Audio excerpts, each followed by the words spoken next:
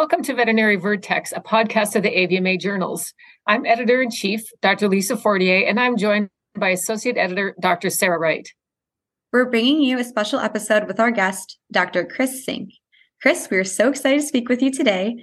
Chris is the owner and founder of Canine Sports Productions and Zink Integrative Sports Medicine. In this episode, we're going to talk about Chris's manuscript, Vasectomy and Ovary-sparing Spay in Dogs, comparison of health and behavior outcomes with gonadectomized and sexually intact dogs. Dr. Zink, thank you so much for joining us. Well, thank you very much for inviting me. It's a passion of mine. It's a real interest of mine, the topic that we're going to talk about. And I also want to thank all the audience for taking the time out of your day to listen in. Awesome. Thank you so much.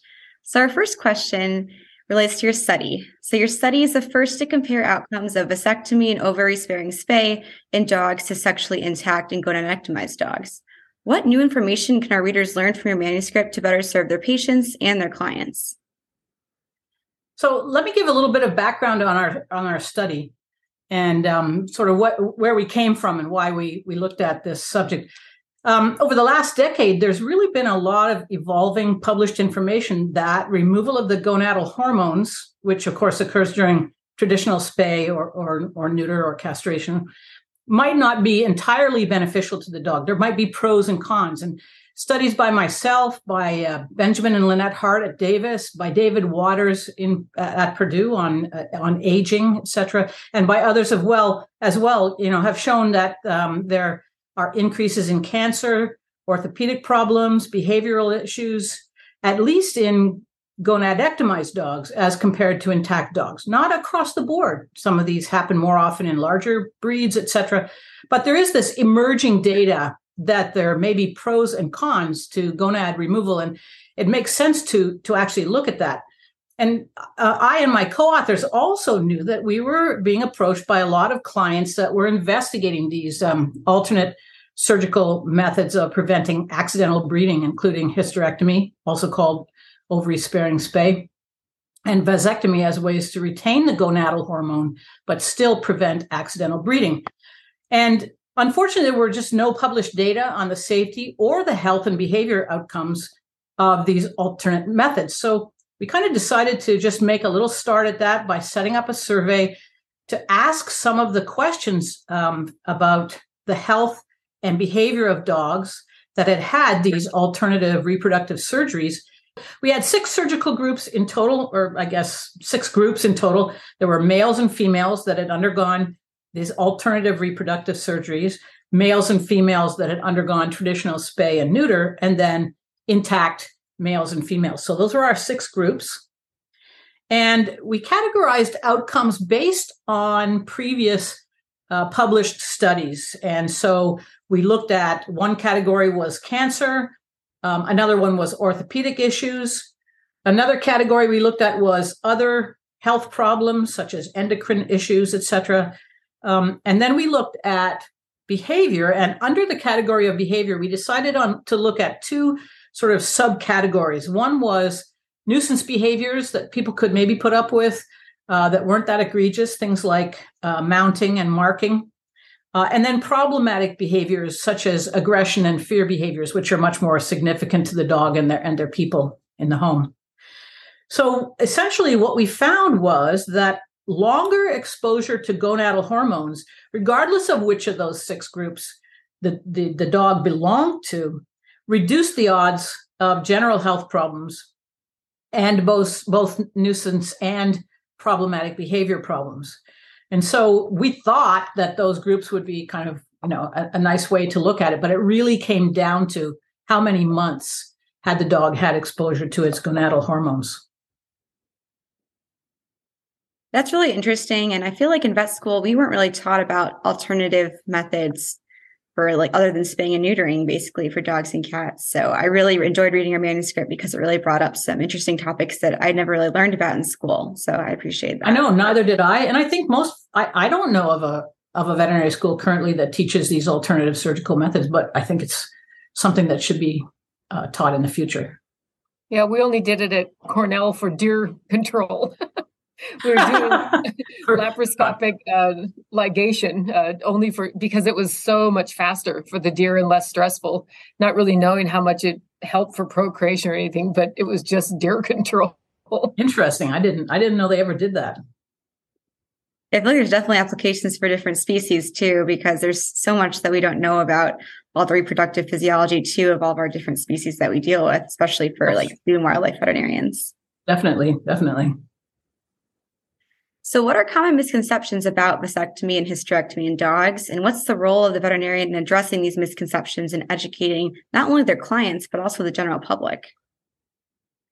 So it's kind of interesting. I mean, I don't see that many misconceptions about these procedures in clients. I think there's curiosity, but I just don't think that there's enough information out there for there actually to be misconceptions yet.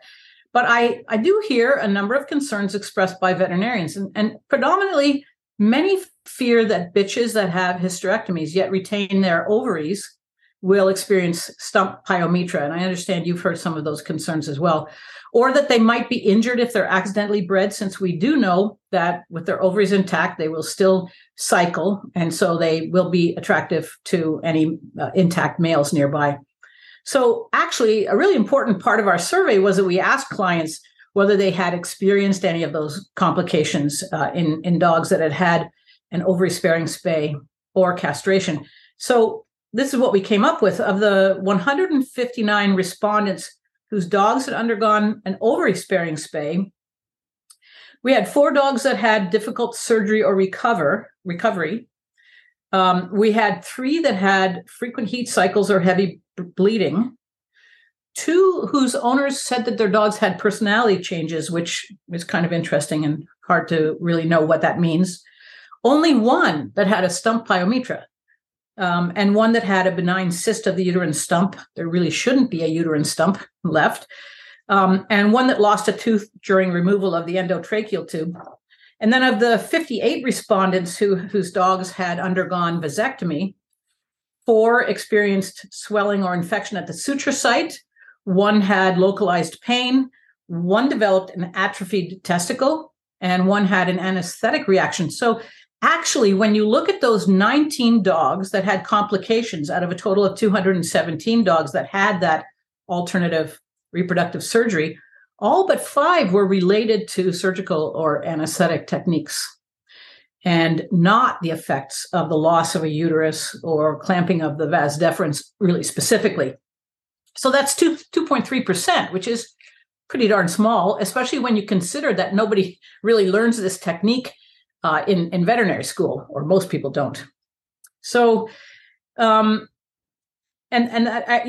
think since there seems to be an increasing demand for these procedures, I'd like to see veterinary schools perhaps take that on even as an elective for small animal practice for their students that want to do small animal practice.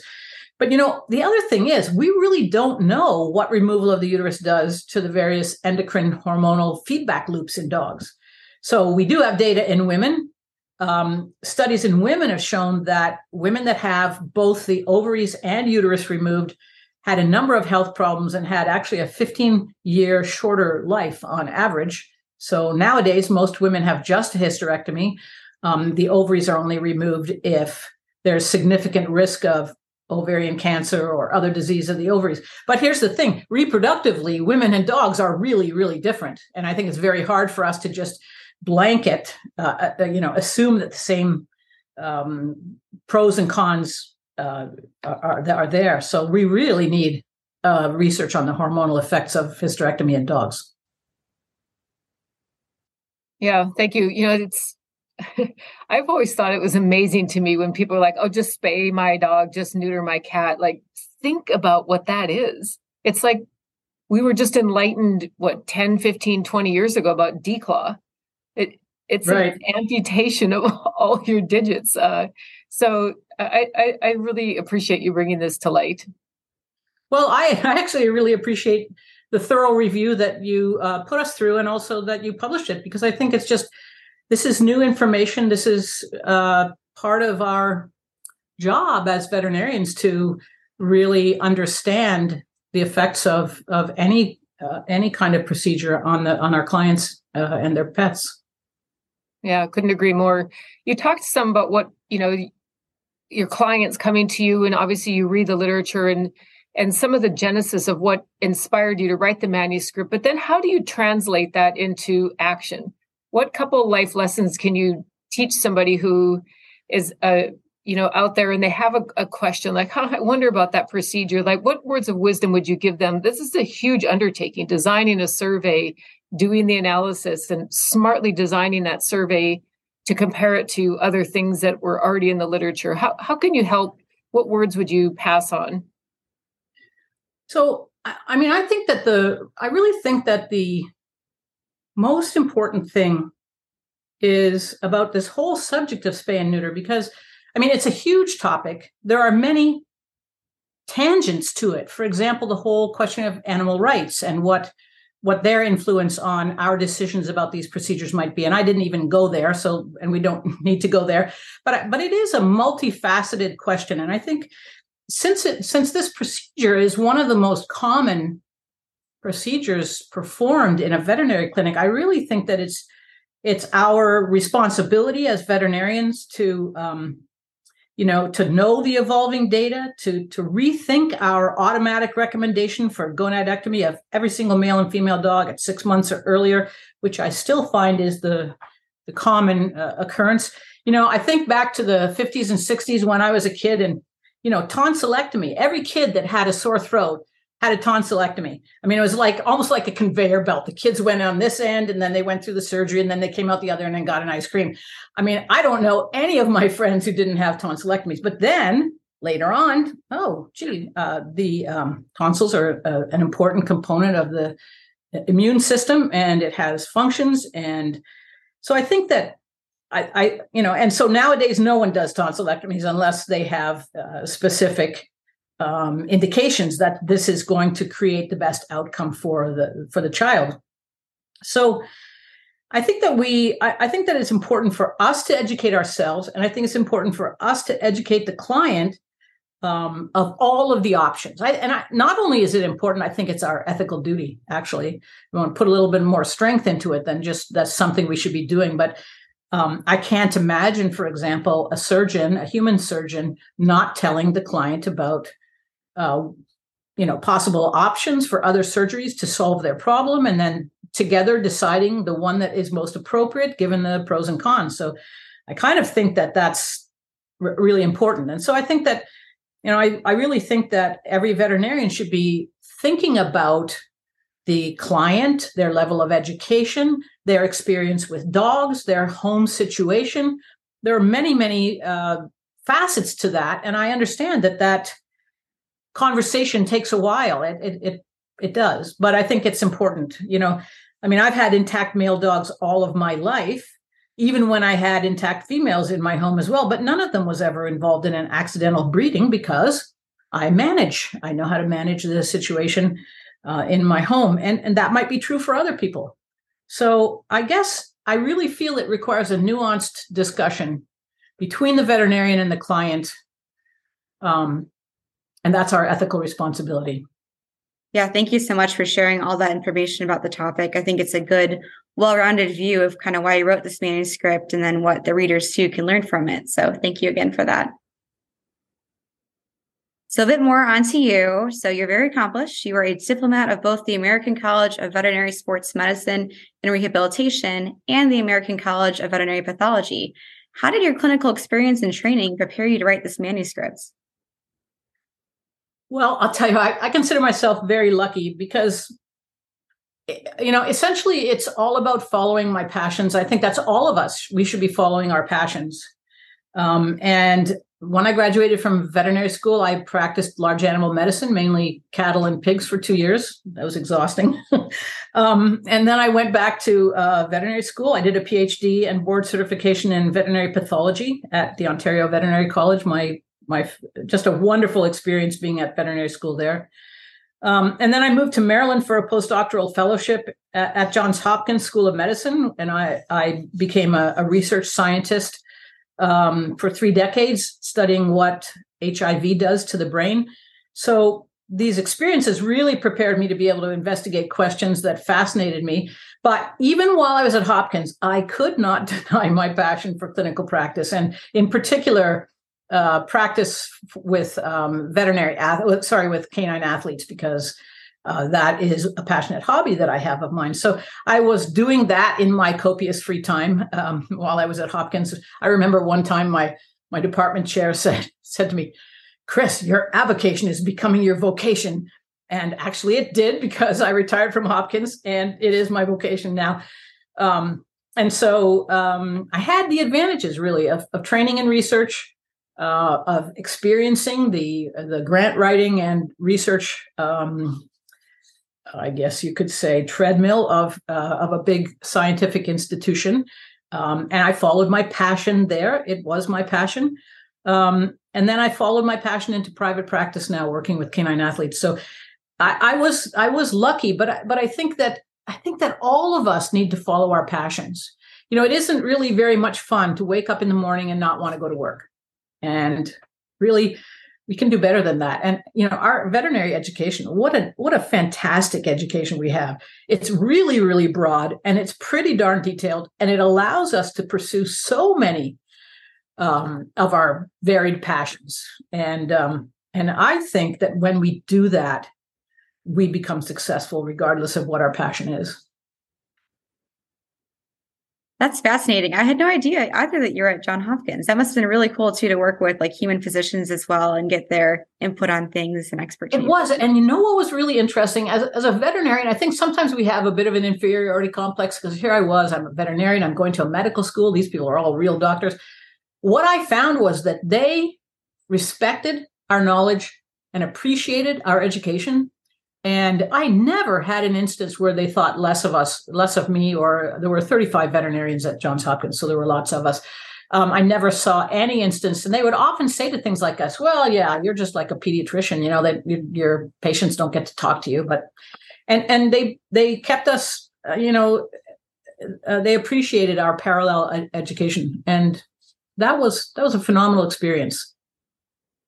Yeah, it seems to be more of like a recurring theme. The more people we interview for the podcast, it's amazing, that translational medicine and cross-species approach. So very fascinating. Yeah, it is really important. And I love that you have that emphasis in the journal too. And I think that there are so many ways we can go at that. There are environmental situations. There are all the medical and surgical components. There's behavioral. All of our specialties have a One Health component that they can lean on.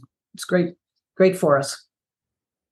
So my next question for you is a really important one for our listeners. If a veterinarian is about to meet a client, what is the one piece of information they should know about vasectomy and ovary-sparing spay in dogs? I think that's a pretty easy one. I think that definitely we need to realize there's no single decision with respect to reproductive status that's going to provide the most benefits and the least disadvantages to every dog and their people. It's such a nuanced situation that deserves that time and explanation to allow each client to make a decision on their own with the benefit of information from the veterinarian. So there's just no single decision in that area. And I think we need to get away from that automatic spay and neuter everything. Excellent response. Very sage advice to all of the veterinarians out there. We turn to a little bit more of a personal side now. Our readers really like learning this. And if you have it handy, you can certainly show it, and maybe it'll show up on the little Facebook clip. What is the oldest or the most interesting item in your desk drawer? Oh, so the oldest and most interesting thing, this was a great question. I love it. I have the ossicles, or the ear bones, from a dolphin. And you know what? They're in another room, so I actually can't show them to you. But so it's really interesting, because in dolphins, the ossicles are free floating, and that's what helps them to, they're in a soft tissue which responds to waves and amplitude of waves of sound. And so when you put a dolphin's head in a bug box, we had a bug box at Johns Hopkins, all of the soft tissues get digested, and then what you pull out is the head, and then these two things that are on the ground. They're like these fist-sized bones, and you don't know what they are, and they're mirror images of each other. And with a little bit of investigation, I found out that that's what they were. So that's pretty cool. So that's my most interesting object. That's very cool. Maybe you can make earrings out of them, Chris. Oh my gosh, they weigh about a pound or two each. I'm sure Sarah knew that. She loves zoo and wildlife, but as an equine surgeon, I didn't know that. So thank you. Every day is a school day. Yeah, that's true.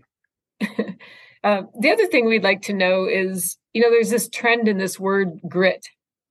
And I don't think it's something you can, you clearly have it. Where do you think your grit came from? That's a great question. And I absolutely know the answer to that. My parents were both frustrated in their careers. My mother had gotten a scholarship to McGill University in chemistry, but her parents made her work as a secretary to pay for her brother's schooling, and he quit school halfway through. And my father badly wanted to be an architect, but his father made him be an engineer. So there was one thing that my parents told us all the time, and I took it to heart, and it has been a driving force in all of my career. That is, they always said, you can be anything you want to be. It doesn't matter if you're a boy or a girl.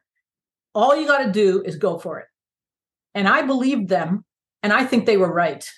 And my brothers and sister also took that into their lives, and I think it's been a great key to happiness as well as success for us. And I'd like to encourage everybody else to follow your passion. You can do this, Veterinarians especially, what a great education. Follow your passion wherever it takes you. You got all the tools. It's a great piece of advice, and I feel like you can use that at any stage of your life as well. So thank you so much. And just thank you again for your time today. It's been a blast talking with you. Oh, no problem. I really enjoyed it. Great questions you had. Oh, thank you. To all of our listeners, you can read Dr. Zink's manuscript in January 2023, print JAVMA, or on our journal website. I'm Dr. Sarah Wright with Dr. Lisa Fortier. We want to thank each of you for joining us on this episode of the Veterinary Vertex podcast. We love sharing cutting-edge veterinary research with you, and we want to hear from you.